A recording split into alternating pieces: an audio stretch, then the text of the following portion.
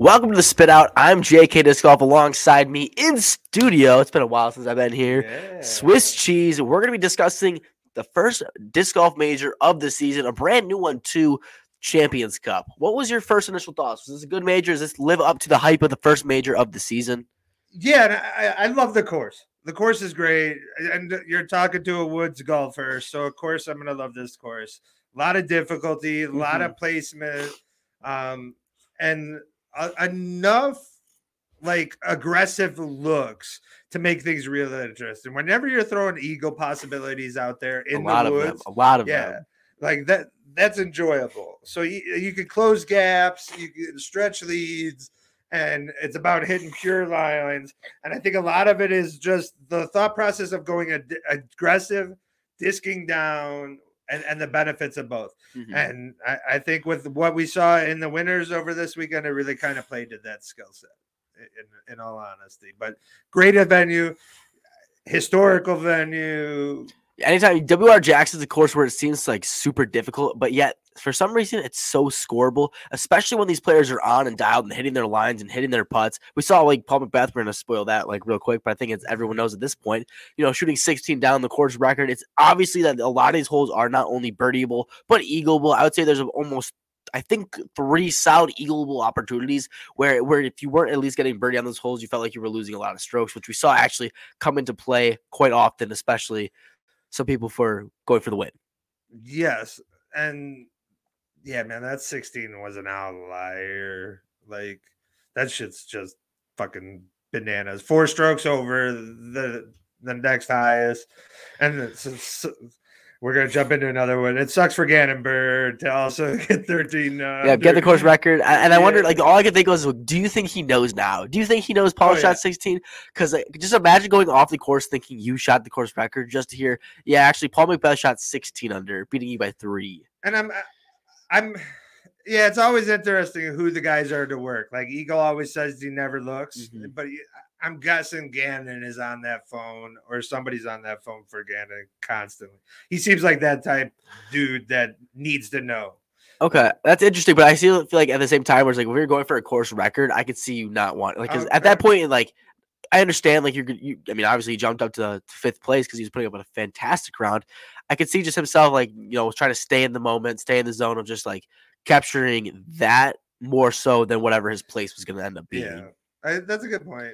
Man, but that'd be such a bummer. You know what I mean? To get the course record, hit that, and if you don't know, and then look at Paul climbing 20 spots, crushing it with his 16 under. Like, yeah, man, I'm going to bed a little pissed. You know what I mean? I'm gonna go practice putt or some shit and just be like, fuck. And as much as that's to say, I think that Paul round is just historical. I don't know if anyone will ever touch 16, and if they do, that's just absolutely insane. No, and now we look forward to all Paul the goat tweets all over again. It seems to happen like every other day, and then awkward silence, and then I understand where you're coming from. Where there's a lot of the Paul McBeth. I don't know if they're yet to be called a cult. I can see why someone will make the argument of that fan base trying to be a cult. Not so as much, I think, only Paul McBeth, however. But those fans are very vocal of, especially when Paul does good. Because for some reason, they think that everyone has it out for Paul, where he's not being celebrated for his achievements. And I just don't think that's true at all. I think Paul is just because someone doesn't say he's the undeniable number 1 disc golfer in the world right now, which I don't think is true. They get up in arms and they try to like show off his like his spectacular moments more and more and more. But I think at the same time, you devalue him, especially when he puts together some mediocre rounds and you're left with silence, like you said. Yeah, man. And it happens in every sport. And that's the only thing that like we're in full agreement on that. Is I just don't like nobody's challenging the greatness of Paul. Yep. Nobody's challenging that when Paul is on, he's the scariest disc golfer on the planet when he's on.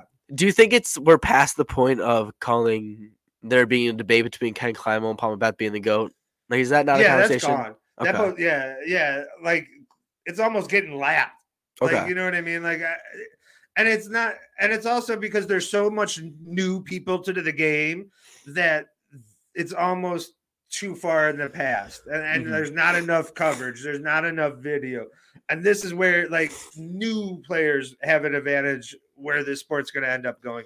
But yeah, the Climo talks only for the old disc golf heads, man. Yeah. Like they're the only ones fighting that, and I get it. Harder discs. I understand all the arguments, but what disc golf is now and what he has done is greater. Period. Just with competition, just with courses, all the whole nine. And don't get me wrong, Climo could huck it. Like we get all that. Yeah. I'm not disparaging that, but this conversation is already over. And especially when you're talking $1 million contracts, you know what I mean? Record-breaking steps in the game. It's Paul. And everybody acknowledges it. And I think everybody is like has this weird thought of we're hoping for the steep decline. Nobody's rooting for that. Like, but we just understand the competition is better. Ricky's lights out. I think at the same time, it's like there's more people to root for. Like, you don't need to just pick like the one guy who's tearing it up every tournament, because now you don't see that. You see a lot of people doing good a lot of different times. And because I would 100% agree. And when I'm looking back at when I first started watching disc golf, the only reason I like would watch coverage at all was to watch Paul McBeth win. I would turn off coverage if Paul was not in the lead or not in it. And I mean, granted, I was 14 at the time or whatever, and the only thing I could watch was Spin TV, European Open stuff. But now it's like you click and you watch all these videos where like Paul McBeth's not even in them. And then there's just so many new names you can follow. And I think that's when the conversation realized it's a little bit less biased, and you're seeing a lot less wins going on too. Because like I said before, it used to be like every video you watched, Paul was winning. So yeah, and the sport needed that. I don't think we need a Grand Slam winner anymore. Like, don't get me wrong, it'll help. Like, and that skill level will definitely help. But as far as like where the game's at, we don't need that. We needed that when Paul did it. That's when we needed it. We have the competition is getting great enough where we don't need it anymore, and that's great for disco. No, and I agree, but at the same time, I don't think it'll ever be. I don't think it'll ever happen. Fair. I don't think that it's gonna even be close to ever happening. Okay. Yeah. Dude, just think how hard that is. Yeah, and it's such. It's so much. Yeah, there's only so different. In the last 5 years, there's only 3 people to win multiple majors in a year. In the last 5 total. Oh, in the last 5 years. Last 5 years. There's only 3 people to win multiple majors. Can you know who they are? Well, we know Dickerson just got his second. Yep, that's Dickerson with USDGC, and then now Champions Cup. And then you're gonna go Paul, who's probably got like 14. 15, 17. See, I told Swiss this question before, but I didn't tell him the answers. Paul has 5. Oh shit! Not 14. Oh, I was thinking like wins, because I know him and Paige had that little thing. Okay, and that's like 5. That's Pat. Like you're, yeah. Ricky, it would be my only. Nope. Ooh, Conrad. Yep, Conrad with Worlds and then USDGC. Yeah. I should have known that. Yeah, you should have. But yeah, so like that's obviously showing just how hard it is to win majors, and at the same time, it's just look at Paul McBeth's majors. You know how many he's won on top of other tournaments as well. It just seems that he really shines more than any other player in the major, and tournaments that matter a little bit more. And this is taking 9th place at this one after coming after rounds where it felt like he was completely out of it. But it's what Paul McBeth does. Dude, that score is like most people's 2 days. Like most people would be glad to have 16 under on 2 days. Well, Paul McBeth shot 16 under in his first 3 rounds and did it again in just his final round. So that just shows how ridiculous it was. But at the same time, shows how much he left out there in his other rounds, putting himself in position to where not necessarily going for the win. I don't think he's going to necessarily be mad at the 9th place after coming, after that final round, of course. But at the same time, do you think Champions Cup is going to get the same prestige as something like USGGC, as Worlds, as the European Open? Do you see that being talked about yet, or is this going to be a couple years in the making if it continues to do great things? I think it's got to be in a couple of years. I think as the notoriety comes and people really understand the history of the course, you got the museum or the Hall of Fame. Yep. Yeah, like that stuff I think is going to only grow it. And it's a tough little course. It's a fun to watch. But like you said, it's still scoreable, still scores. And it's cool to watch people dice it. Like it's really neat to just watch people. And Dickerson was just carving in the last 2 days, and like just parking lines, Annies. There's nothing better than like a beautiful slow Annie in the woods, just missing everything and like just carrying it. And he did it several times. And with a Ricky there, Ricky, it was head to head for a little bit, probably going into the final 5-ish holes. Yeah. And to do that, the man's got a game, and people need to start recognizing if they're not. Chris Dickerson is. I mean, I think he's getting recognized more and more as we see him. I think there's always the occasional people who, speak out against him just because I feel like he doesn't play the entire tour. There's a lot of times where he takes breaks, especially towards the West Coast. But I think this is the type of disc golf that we see Chris Dickerson strive in, those woods where you have to hit lines, where you're putting yourself in position. So it's really weird to see because of that. I think it was like 2 years now or last year where he was really his step up was what something was like so dialed in, so nasty. I feel like he stepped away from that, and I wonder if that is I don't know if affecting him a little bit more because it's just a little different to see. I don't know. It's hard to explain. And maybe that's just me. I know he added it because he was worried about foot faults, and I think and like to me it just seems like I don't know.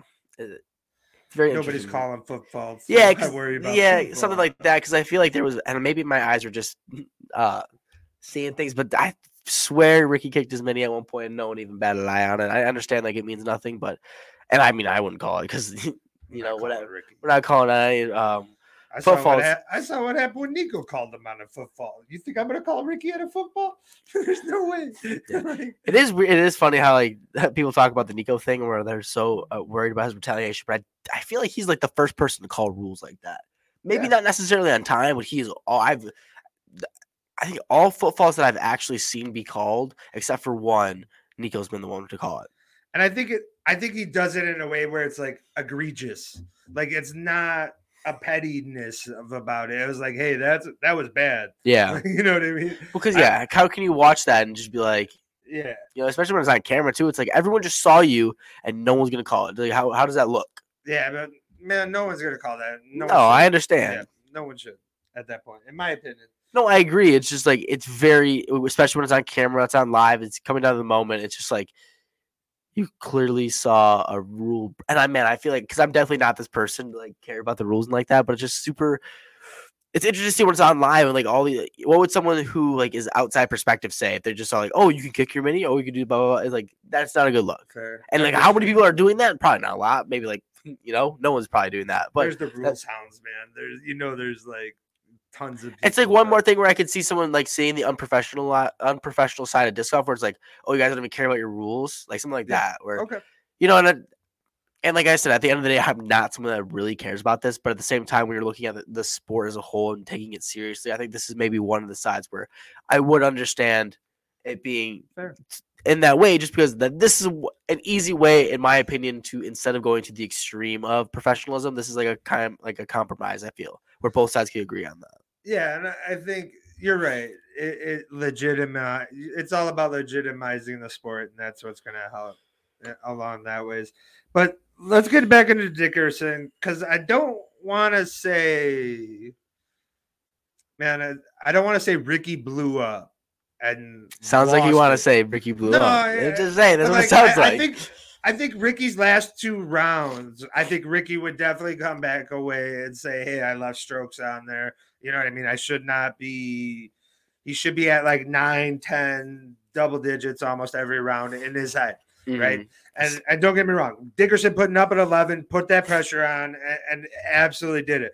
But Ricky with a 7, I think, on the final round, you know what I mean? That's with the 2-stroke on Dickerson with Heimburg hemorrhaging early and still having that lead. You know what I mean? Like that's like what I'm just trying to say. Like I think Ricky left a lot, didn't look crisp, and at times looked great. And Dickerson was just so smooth. Dickerson went out and got the win, but Ricky didn't make it difficult on him for me to say that. No, I agree. I think he wasn't really putting the pedal on the metal, especially just throughout the round.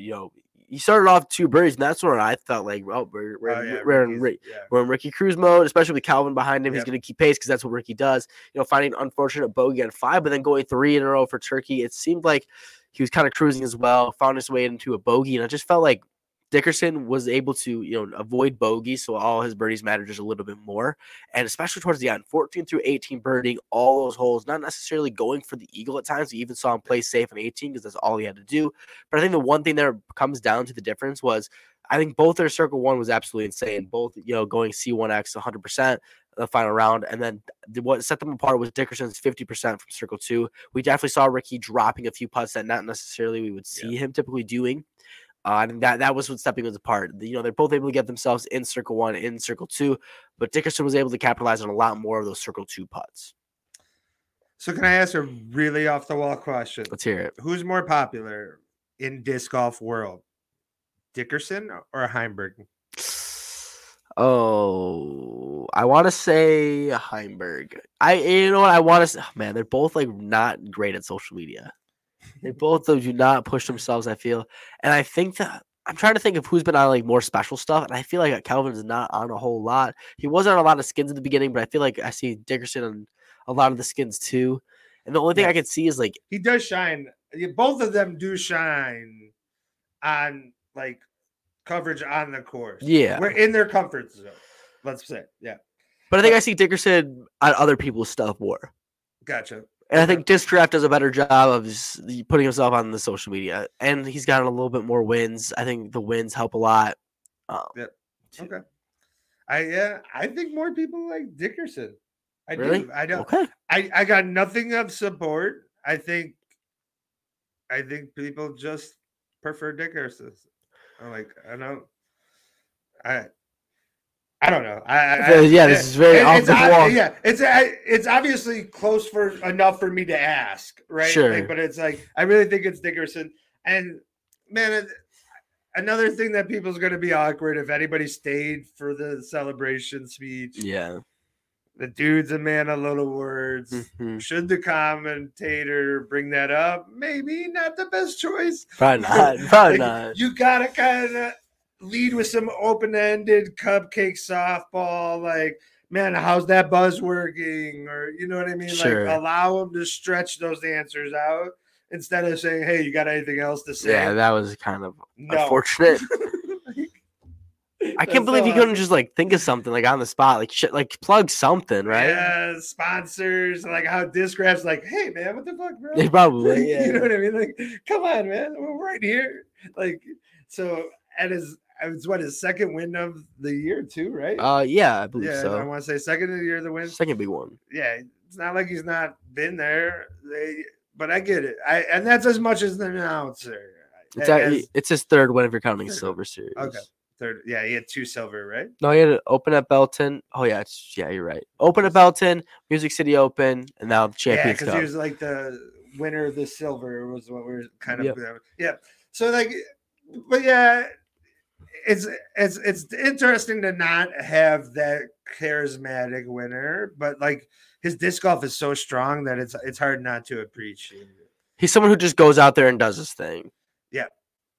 Birding the last 5 holes speaks for itself. And his like the one thing that shocks me about Dickerson is like you don't really get that like snap that you get from like a few other like top 5 players, like a Drew. You get it from Paul, Ricky. Okay. You don't really get it from Dickerson that much as just that like crack of the bat snap where you're like, man, he yanked on that, or he, you know what I mean? It's all this like a really one smooth, consistently flow that like carries himself to the angle that he wants, and it's really just impressive. It is quite impressive to watch. But I'm really a fan of him. Other big majors for the MPO, we had a Babcock, 100% circle won the entire tournament. 4 days. 4 days. That's impressive, man. It's super impressive. Yeah, that's like that's really and what's his? I think this was his first finish outside the top 50. Yeah. Wow. Yeah, doing hell of a fucking day for 4 days. That's awesome. And to be on that card. Like, no, that'd be kind of tough. Yeah, like to keeping be up on with that that. card and seeing what Dickerson's doing and like still hitting. But at the same time, when you say that, we were talking bad about Ricky and Calvin 7 down. How do you feel about Babcock 7 down? I think, Babcock's feeling great about that. Like a 7. I think his normal day, he's looking at a 7 and 9, roughly. Okay. You know what I mean? And I think Ricky floor starts at 9. 9 up. And shooting. So you're really thinking that he dropped the ball on the 7? Yeah. Okay. I really feel like in his hearts of hearts, not getting 9 or above is inexcusable. Because you're not going to win the tournament if you don't shoot 9. Yeah. I understand the thought process there. And same with Calvin. Both of them are thinking no less than a 9. Mm-hmm. Yeah, no less than 9. And don't get me wrong, I think most of the rest of the field, 8 is solid. 8 is boom. That's where I don't know. When you look at it, there's a lot of 10s, a lot of 8s. People can score on this, man. Yep. Yeah. And I'm talking just the base. I know what you're saying. I think most are shooting 8, trying to hope to shoot 8, or going in and be like, hey, if I get 8, it's a good day. Or if I get 8 and I missed a birdie look from circle 2, I'm feeling even better. Mm-hmm. You know what I mean? So I think that's where the difference is. But hell of a finish, man. To be up there, do it on final card. You know what I mean? And he was scrambling out there. He was doing some different things. It was really interesting to see. I love getting players up there and names out there and everything along those lines. And another one is Corey Ellis. You want to talk about putts? Dude, that dude's dirty. I mean, that's what he's known for, especially last year, breaking the record for the most Circle 1X on the entire season. I mean, I never felt – he was at like 25 feet, I want to say, and Philo was basically up. That's guaranteed. And I was thinking, imagine getting like on Circle's edge and just considering that in. Yeah. Oh, yeah. Like – don't get me wrong. When we're on the course, there's certain ones where like there's a certain distance where like I got this. And to be able to stretch that from maybe like 15 to 25 to go pin to 30 and no, I got it. Unless I'm straddling or, to have that percentage, it'd be interesting also to know like how much was an obstructed putt, straddle, and still hitting those. Cause that's still, that number is still sick. Like if you really think about it, like, cause there's plenty of Guardians, plenty of drama. You got stuff in the circle at this last hole that was in a gully, like putting up, and your 20-footer feels like a 30 because it's you know what I mean. Like so, like Corey Ellis is really, really impressive tournament. I think a lot of people are going to kind of walk away appreciating his game more, and I hope he carries it for the rest of the season. I think with his putt. And as long as he's lining and hitting fairways, he's going to be up there. He could be up there as long as he's hitting that stuff and playing that one. You know what I mean? And you've seen other players have stretches where they're like lesser known, you know what I mean, players where they play solidly for like the 3 tournaments. Like I think like Ravin Newsom last year, or like, you know what I mean, where they just hit that stretch, hit those courses, and like just ball out. I got you. Yeah. So, and I think Corey Ellis might be in that same degree if he can just kind of get a run. Because, man, if you're putting that dirty and you're going to be. Yeah, I think when it comes down to him, especially when we go into like courses like WR Jackson, where yes, you need a little bit of distance, but a lot of it is coming down to like just hitting your lines more crisply. And, a lot of the Circle 1, Circle 2 putts are going to be, elevate your shoot as well. And I think this is where we see, again, Corey Ellis shine because of his ability to hit his lines and, staying away from the golf courses where, a lot of people I feel like are limited because they can't throw the 500 to 600 feet that is necessary. But, you can throw controlled 300, 400-foot shots like courses like this, and you're going to be all right. So, speaking on that, let me ask another question. Yeah. Is Matty O back, or is this a course that plays to his skills? Well, I think to start, I think this is obviously a course that matches up to his skills. I think that it's pretty undoubtable or undebatable that Matty O shines in the woods. I think that's pretty much where he made a name for himself last year. That's what I believe. But it's not to say that he can't play on long. I think can still bomb, and especially his roller game, he can get to like a lot of distances. But overall, I think his ability to shape shots is what's made his name. Yeah, watching what I was able to see, I'm confident to say Matteo is back, in my opinion. And back just from, you know what I mean, surgery and everything along those lines, new sponsor, not really too worried about, doesn't seem phased by it. I'm not seeing like any part of his go-to shot be really affected with the new disc and everything. And I think he's back. And a Matty O in the top 10 is good for disc golf.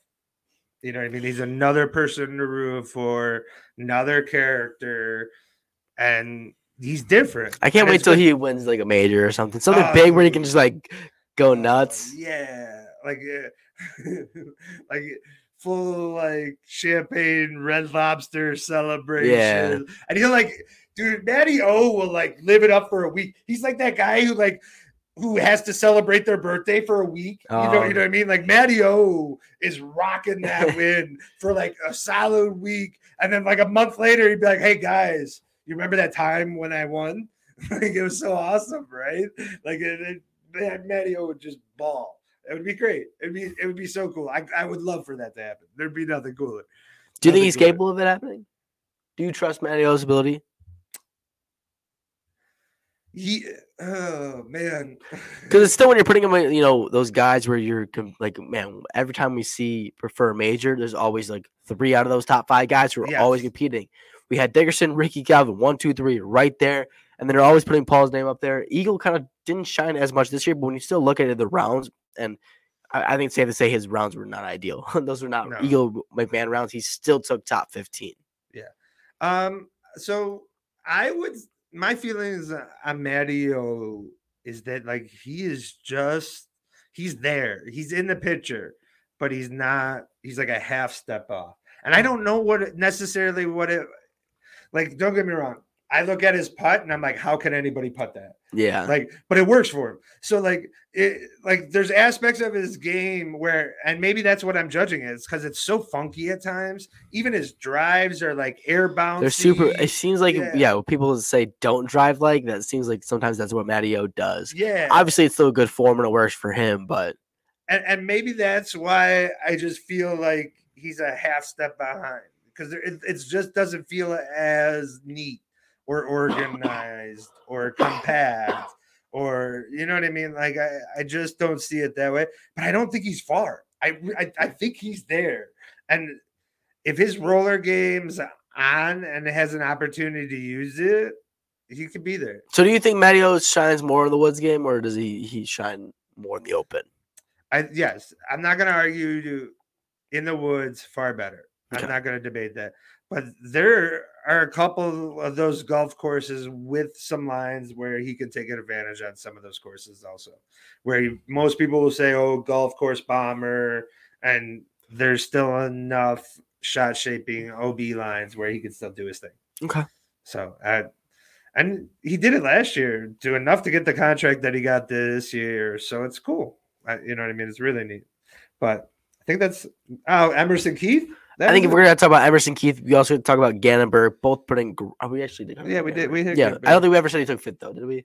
No, but that round did get him in because he's someone that, like, we're looking back at like people who are still considered young guns. I think Gannonberg, his name's got to be at like the number 1 spot. And I think that when we look back at some of the people that we talked about, you know, Kyle Klein's the one that I'm really in particular talking about because I think he was the newest young gun who's no longer becoming the young gun. I'm going to explain it like that because we have someone like Gannonberg taking over that role. Kyle Klein is really, I think, undershined this season. I think that he hasn't really done what was expected of him, especially going into the season at like the 6th or 7th in the world rankings. I think that's soon going to drop because he's just not putting up those numbers. I think he took a lot of 20th places. I don't think he did too great. I know he didn't do too great, but I can't tell you the exact 27th, tying for 27th. Oh, yeah. I was going to put him in like that 15 to 22. And he's still in the world rankings as number 8, but I think, again, we're seeing him take not so great rounds. I think, especially not only talking about taking outside the top 10, taking outside the top 25, that's something that's definitely going to drop him. And then it's going to be time to reconsider, especially when someone like Gannonberg's taking top 5 in Elite Series events. We've seen him Dude. sort of compete for the win, again, the playoff. I guess I Vegas. shouldn't say that. He 100% competed for the win at Vegas. Like, the Gannon playoff. Buhr's having a secret scary year thus far. Like, yeah, and I think that he's had a tournament where he kind of fell off, but I think that when people don't realize, I think the one thing that really shows Gannon Buhr's ability is his circle 1, circle 2 ability, more so than circle 2, because it's something he throws it in like a bullet. It's like, and really who Gannon Buhr reminds me the most, and someone who I've been really advocating for and really wanted to push, Anthony Barella. The way they throw, maybe not necessarily, the mechanics aren't necessarily the same, but I just think they still have the same, like, I don't know how to explain it, but the same like robotic feel to them, as well as the same way they putt. It's 100% all the time. They don't, again, not the same mechanisms in the same form or anything like that, but they both go for it 100% of the time. It just so happens that the one thing that I've been saying that Anthony Barella needs to be part of the the conversation is that consistency. And I think Gannon Buhr has that consistency, and he's so young to just continue to get better. Still in high school, he's so dirty. Yeah, and then for him, I want to, man. I'm trying to like put back. He had that. Was it Vegas or no? I can't remember. Man, but he had him and Drew head to head. Him to Drew head to head. He's been up there in the top 10 on a couple others. Yeah, so he took second at Las Vegas. Was in the playoff against Drew, taking 7th at Texas State, 4th at the Open at Tallahassee, now taking 5th at a major. Yeah. Solid season thus far. Pay attention. Wake up if you haven't gotten on the Gannon Buhr. And I don't want to hear any bit of the noise. Same with Nico is taking. No, dude, he does take a while. He does take a while. I mean, I get it, but I'm willing to deal with that to appreciate what he brings to a shot. You know what I mean? And we're not talking terrible, but that Vegas was really bad, but he's gotten a lot better also. But yeah, Gannon Buhr is doing big things, and I think it's going to continue all year. I really do. I don't think nothing's stopping him this year. I think one more last name that I want to talk about because I'm really not disappointed, but it's time to, I think, consider the conversation of, has Simon Lizotte hit the play, the skill where he's considered like a Germ, like a Yuli, like a Sexton. Oh, I get you. Like more of he's an every once in a while guy fighting for a top 10 spot or a win, but it's not something we're debate or we're watching every single week. Yeah, like you're surprised. So what you're saying is basically you're surprised if he's there. Kind of, taking 35th at Champions Cup. He's obviously taking a lot more time off in this season because of having his kid. Mm-hmm. So I could see why maybe he's just not feel like he's ready, not warmed up or anything like that. But only people are only getting better. He's only getting older, and I feel like he's been he was at one point one of the younger guns, but he really wasn't that young to to start out like the Eagle or the Gannon Buhr or the Kyle Klein. Yeah, I think life has hit him in a good way. No, and I agree. Yeah, COVID made him get more popular. He saw the idea. In interviews, he's even admitted it, like not having the desire to win. Like he's the guy out there who just wants to vibe on the course. And if it's going to be a 7 and he walks away feeling good with what he did, So do you think that Simon should, start to consider going into more of the media guy, maybe a commentator or something like that? It would be interesting. Like it would be if the DGPT was really trying to make a move, right? Like, and we all know the talks and the criticism. If they're really trying to make a big move, big splash, more Sexton, Simon. If they were really trying to dive into Brian Earhart on the course. Oh yeah, that's I think that's our guilty. He's good. People like him though. He's he does a great job at what he does. He's awesome. Yeah, he's really awesome. And he's in a position where he can do that. Like I think he retired from professional disc golf. I think we might see him come back every. I don't know, but from what it seems like, he's retired from the actual play and he wants to fill in roles like that. Yeah, and man, that's the one thing about the broadcast, kind of going a little off topic, is and I get that it's difficult to use, but that call in or the person on the course could be something really great if they went to it a lot, especially on those real tight, final hole, they got this look from this, da da da da da da. There's a time in the FPO, there was a couple of instances that the disc golf. What is it? Disc golf guy. Yep, the disc golf guy. Yep. He provided great input as far as where the disc was, what was this position, where they were at, and the interestingness of the aspects of that, and just getting that in real time really heightens the pressure, and that's what's going to make for a good broadcast. They can't go to it though. They can't. There's too much delay. There's too much like static. It's not a good connection. I think the only way they can go to it is if it's like forced ahead of time. You know what I mean? And then they're prepared for it. And even then, it's not hitting 100. Like it's just not. But I think it's like with the right person, with the right technology, that could kick that coverage to a whole nother level. And another person, like I like Philo. I'm not sure if everybody else is Philo. I don't mind the Philo Ian. It's not dramatic. I don't know. I'm not like the biggest fan of it either. I'm not also going to be the one like advocating for it to switch or anything like that. But I will say we were watching it or we're listening to it on the course today, and the one thing I guess I look for, and maybe this isn't what is necessarily wanted by everyone, but I want to like know what's happening if I'm not like watching it. Yeah, fair. But I guess I could also at the same time I can understand why that could get annoying for the people that are watching it because you don't want over analysis of everything. No, that's a good point. We did listen to it on the course, and it was kind of difficult to follow. You know what I mean? Apart from a few side notes of like, oh, this is off or this, you know what I mean? So, but maybe someone should like do that. That'd be like a cool podcast or something style where someone just goes live and they give their own commentary on it, but it's like consistent, like a play-by-play.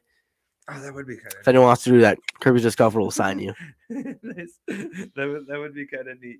I think it would be kind of cool. I think it would be more difficult than the necessarily post coverage because of how much they pop. You know what I mean? To other chase. You know what I mean? But it's a simple like from the chase, we got such a touch. It could work. You know what I mean? You could probably do it. Yeah, that would be neat. I think that's enough talk about the MPO. You know, congratulations to Chris Dickerson on winning the first major of the season. I think that Dickerson is kind of proving himself to be someone who has got to be in the more of the conversation. Yes, slowly becoming one of the best disc golfers. You know, competing out. You know, interesting to see other majors too. So we could continue to win more. To be on more on the list to win multiple in the top last 5 seasons. Yeah, he should be. He's awesome. But going into talking about, we talked about not necessarily 18 being too critical for the last hole for the MPO, but it came down to pretty much everything in the FPO, a 3-stroke swing. It was difficult to see. You know, Kristin Tattar seemed to be not necessarily dominating, but she was kind of cruising, you know, keeping pace with, keeping her lead with Paige, you know, trying to charge.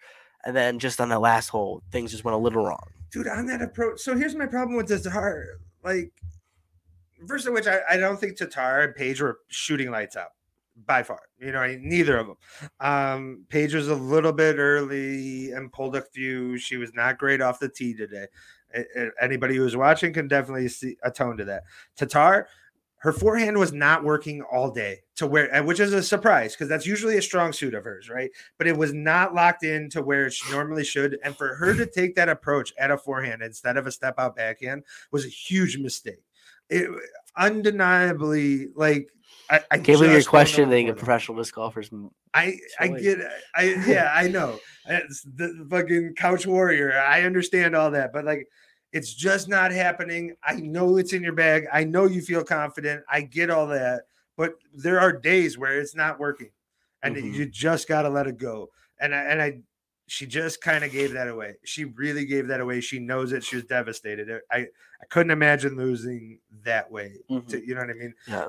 On a hole that she just torched all other 3 days. Especially when I'm looking at like the other people around her, it looks like everyone birdied it. You know, even Kona, you know, eagling it. But when I look down the list, I have to go down to like almost the 10th person, and that was the first person that hasn't birdied it. Yeah, exactly. Like, you know.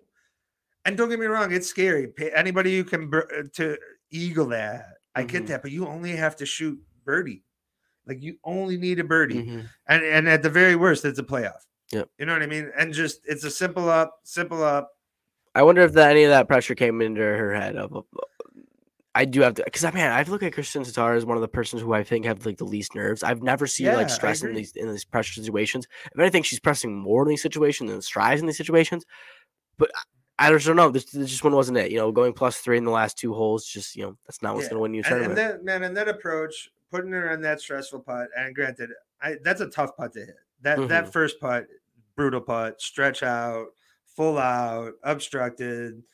I understand she straddles. I get all that, but that was a tough putt. Mhm. Nobody's expecting that. Is it in her range? Would you be surprised for her to hit it? Absolutely not. But it was still a tough putt. And I even understand like the difficulty of that, but man, such that air ball to go outside circle 2, get into circle 2 on that miss. And after that, it was done. As soon as that putt was missed, it was over in her head. Like she had no confidence coming back on that. You know what I mean? And that's a tough spot to lie. We've all been there. We've all walked up to a disc where, we didn't have the confidence in it. Or it's like, man, or especially after like a bad up. Like when you go a bad up and you're like, oh man, I'm within 30, but fuck, I should be within 15. That putt's that much more difficult when you have that. And in a major, and it would have been her first, right? If I'm not mistaken. I can't speak on that. Okay. All right. I should be able to, but for some reason I can't. Unless, I know she's got a Euro. That's what what I'm more questioning. Is like, wait, didn't she? See, now I'm like blanking. Did she not win? Did she not win USWDGC? The women's national champion? Yeah, did she not? No, that was Paige. I think that was Paige. I swear I don't know. I feel really bad for not knowing that, but I wouldn't be surprised if she won something in the European side as well. But man, and you're right. Like I would have never thought it. Like she's been stone cold, staring down putts and hitting them. You know what I mean in the past. And I think like a bad up, man. There's nothing more worse to a putting game than a bad up, in my opinion. Especially with my game. Like if I have a bad up, that putt is that much. You know what I mean? Like it's just death. Like there's no other way of putting it. So I get it. And man, it's a tough win for Paige because Paige doesn't want to win that way. But you know what I mean? She took advantage of it. She put the pressure on. She put herself in that position. Solid win. And before the last 2 or 3 holes, the competition really played to a great tournament with the head-to-head on it. And it really broadcast well to what we were all expecting. It was terrible to end that way. And Paige doesn't want to win that way, but you know what I mean? It's another feather in her cap. Another major to add to the title. Race to 19 or 19 or 20, whatever it is. Yeah. Oh, man. Getting another one on Paul, too. Yeah, she's definitely gonna get. I think she is. I don't know. How far away is she? Like 4? She might get more it this than year. that. More than that, I think. I don't think she gets it this year. I think there's when it looks back, I'm not saying Kristen Tatar necessarily gave her the because I don't know. Paige still did great things because she still birdied it, but I mean, this one doesn't. I feel like a Paige Pierce win necessarily in my eyes. Because when I think of Paige Pierce wins, is it's not necessarily has to be dominating, but when I'm looking at her scorecard, it's like I see 3 bogeys and a double bogey, and I understand she's got a lot of birdies that go along to it, but shooting -1 the final day from behind doesn't necessarily feel like the biggest win in the world. No, and that just obviously she still won the major. Congratulations, but moving forward. I don't necessarily have all the greatest confidence that she's going to just win the next major. I get you. There's a lot of hope. I see what you're saying. And I don't think it's a stretch to say that, like, Evelina gave it away. I think judging by Evelina's reaction, she felt that way. Tatar, you mean? Or Tapar. I would say, whoa, not Evelina. Sorry. Tatar. I think judging by her reaction and her emotions at the end, she felt like she gave that away. Or she knows she gave that away. You know what I mean? So I don't think it's that bad to say, especially when the player themselves think that way. You know what I mean? And Paige is a little different this year. I don't like watching her. Like she's doing like this weird like inner mindset, like settling herself. And I don't know if it's the best for Paige.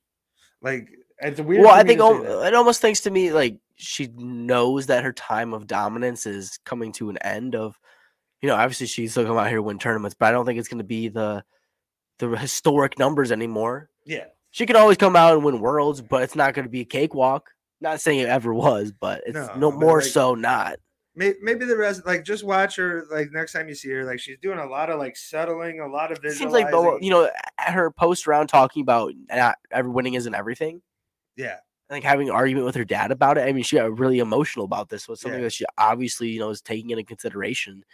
And I don't know. It's definitely interesting. It's not that like not necessarily a winner's mindset, but it's not like not the champion's mindset. I want to Yeah, say. and it shows. I'm not talking negatively. It shows the growth of her. Yeah, right? I agree. It's really cool, but it's just different, and I don't know at times if it hurts her or affects her. I think sometimes it does, Yeah. especially because obviously they're all friends out there, but there's definitely times when you see Paige Pierce just like feel for other people on the course. Yes. I think that some of the tears in that post interview were because she knows that Tatar kind of lost it and she felt bad for her. We see times when she gets beat, she's the first one to go hug her opponent, share that moment with them. Yeah. She loves the growth of the FPO field, which again is not a bad thing at all.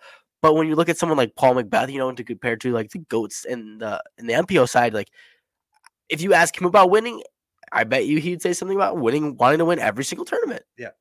That's just a different mindset that they have. Yeah, if you're gonna go out there, it's about win. And I think Paige is doing a little more vibey, like, hey, I want to just perform my best. I want to be my best. You know what I mean? And wins will happen.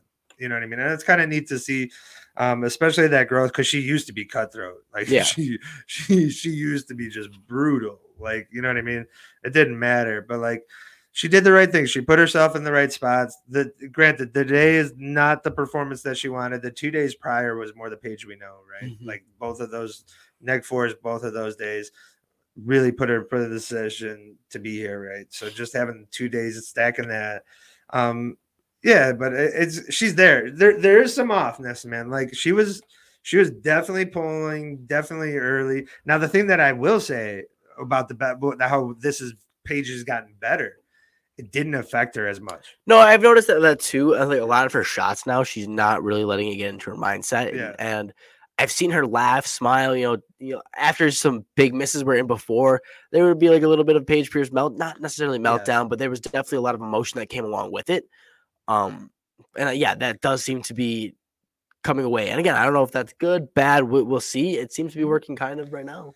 And another big one to hit, Kat on her final day, another course record in the FPO. Yeah, that's dope. Neg 7. Man, she climbed up there. I don't know how many spots, but it was definitely double digits. I want to say 13, if I'm not mistaken. She jumped up 13 to take a top 5. Yeah, that's huge. Especially with the way the caches were laid out, as much as everybody wants to complain about those.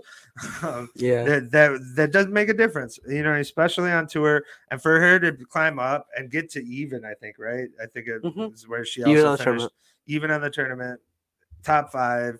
Awesome, man. That's huge. And next 7 in the FPO field, and most male disc golfers would be bananas. What I mean?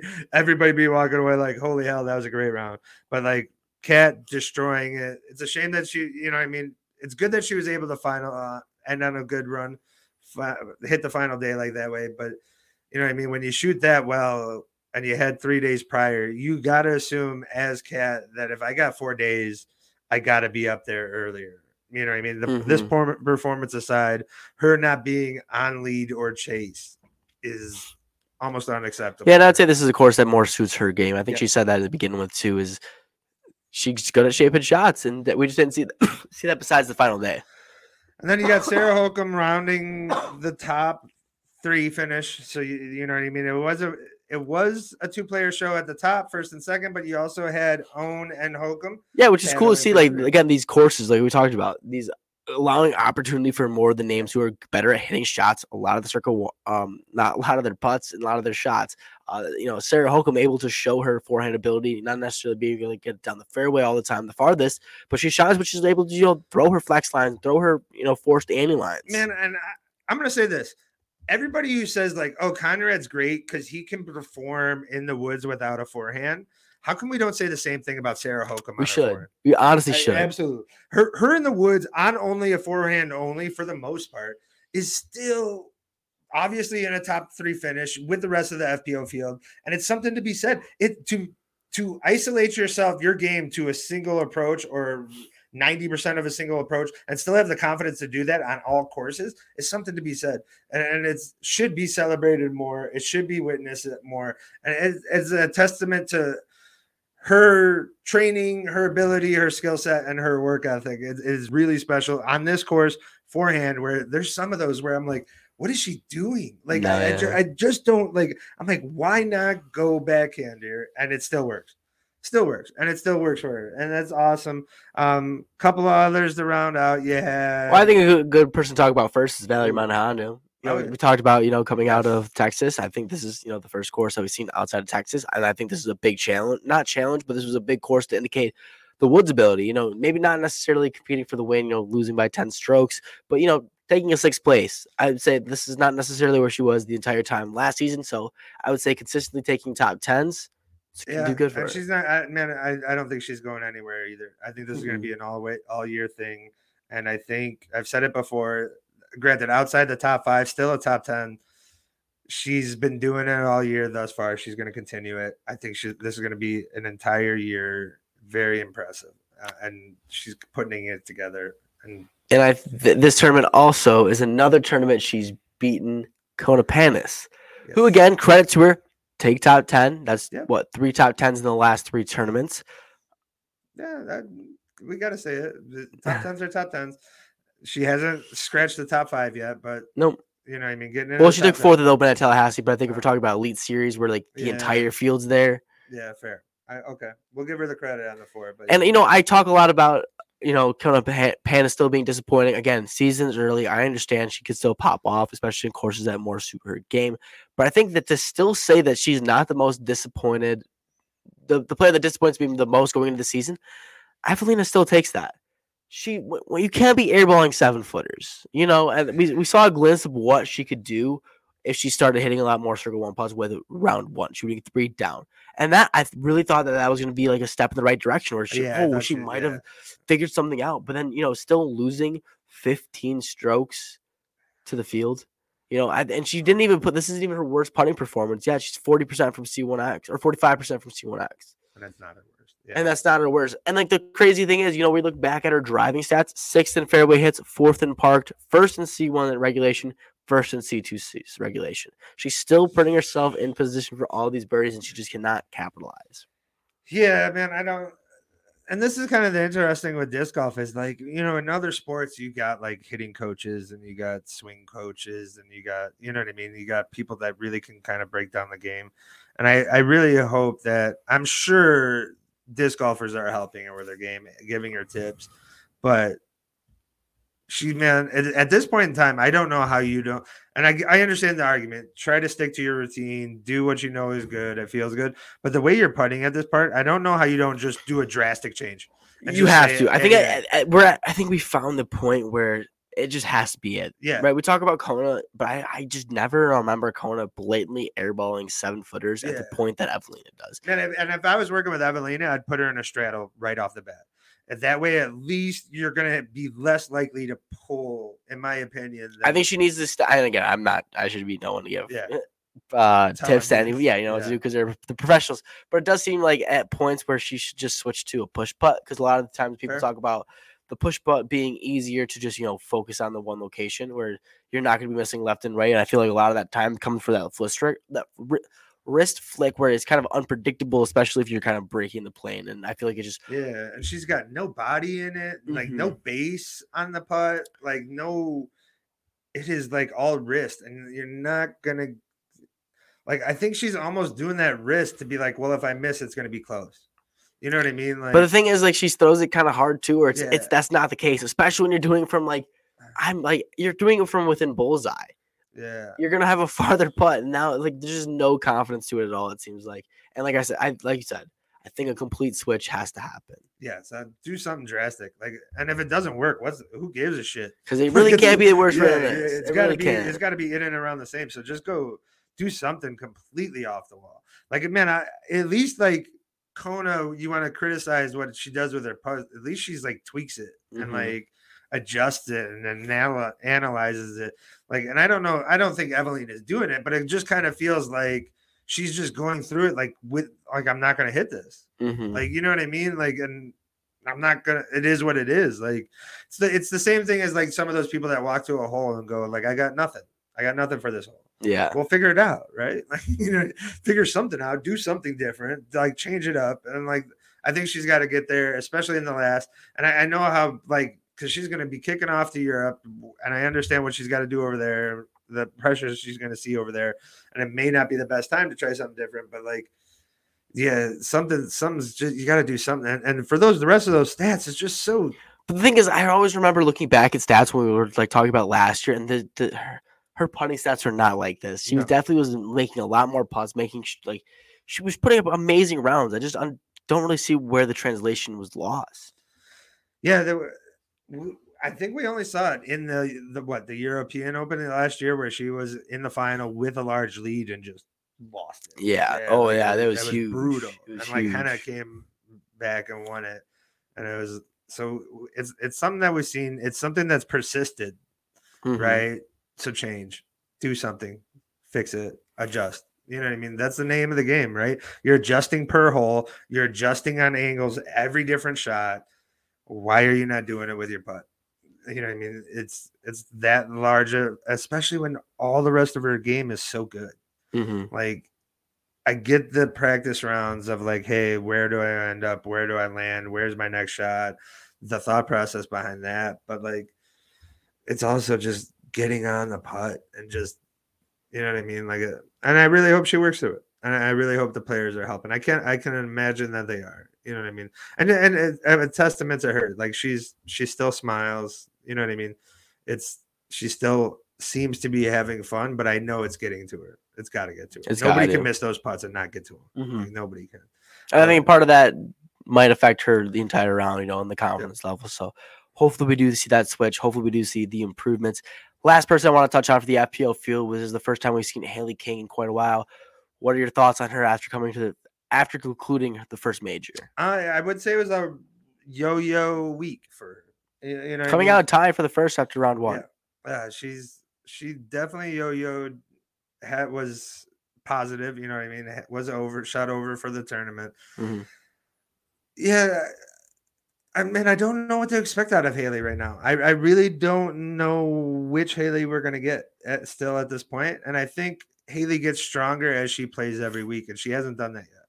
So is this round a yo-yo? Yeah. But I think when she starts getting into the swing and things and starts stacking tournaments, she's going to come away with a W this year. I think so? I do. Yeah. I will say I think she's going to come away with a win. It may be a silver, it may be something small, but she's going to get it done. Yeah. Not taking top 10 in the first major back. Yeah. And that's, you know, that Hailey King has been in question for a little bit now of, and is she a top? Woods. Yeah. You know? And that's what we think Hailey. We think Hailey Woods. You do. And we think it's long circle 2 putts. It just seems like it's been a while, it feels, since we've seen everything click. And I really hope we see it. And I think we will. I really do think we will. And I think this is the one thing, like, where I don't, again, I'm not speaking on Evelina, where I see like, hey, do something or change. I think Hailey does. I think Hailey's really working on different aspects of her games. I think she's really working on her mental game. I think that's going to help her in the long run. Will it show quick dividends? Maybe not. But it's going to be something that you will see maybe towards the end of the year, kind of similar to a Cat. Right? Like, we had those runs where it's like, what's Kat doing? She needs to get better. She needs to improve. And then all of a sudden she started stacking, and now it's not even a debate. So I think she could be along those same lines. She's got the drive. She's got the accuracy. I think it's just when things come off the rails, she doesn't know how to react, or it gets difficult on the next shot. She takes her last shot to her next one. I think a lot of that. And that's kind of a tournament to Evelina, because she doesn't, right? She's missing 7-foot putts and she's still hitting the next drive. Yep. You know what I mean? So like, that's kind of the testament. Like, that's as much of being a professional as it is practicing and everything along those lines. So I think it's cool that, I'm going to go out and she'll get a win. I feel confident that she'll get a win, but I could see why people would question it right now. I could. I'm definitely questioning it. Yeah. I'm not necessarily saying it's happened, because I still have a lot of faith in Hailey King. She's been a pick of mine for a while now, and I think that she has all the aspects of being a great disc golfer. I think she's just one of those people that the consistency doesn't follow. I will say, man, like, she kind of like majors are kind of, she has some poor performance with some majors. You know, I mean, I think I think I agree national with championship that. where she dropped out of the top, or where she fell. That being said, like, her biggest one is the DGPT finale. Yes, that's true. That's a big point. Well, you know, that's going to wrap up this episode of The Spit Out, talking all about the first major of the season. I think it was a success. Congratulations to Dickerson. and Paige Pierce. Next week, we're coming at you with Jonesboro. Make sure to tune in Friday for Kirby's Disco. We have some nice things coming at you with the 420 special. But hopefully, see you guys there.